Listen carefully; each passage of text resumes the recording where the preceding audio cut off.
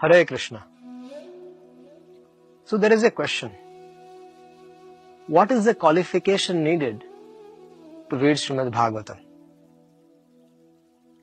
Srimad Bhagavatam begins with the definition of ultimate source. It is a bona fide commentary on Vedanta Sutra.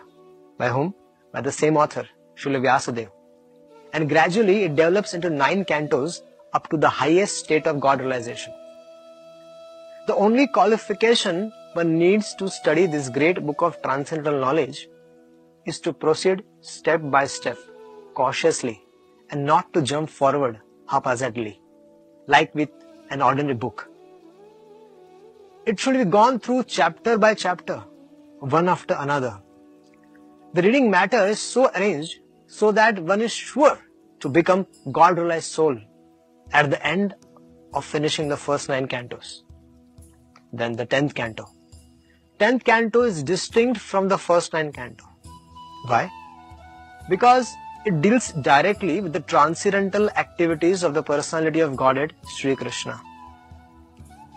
One will be unable to capture the effects of the 10th canto without going through the first 9 cantos.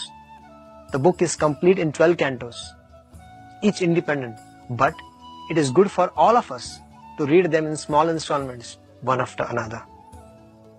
Thank you very much. Hare Krishna.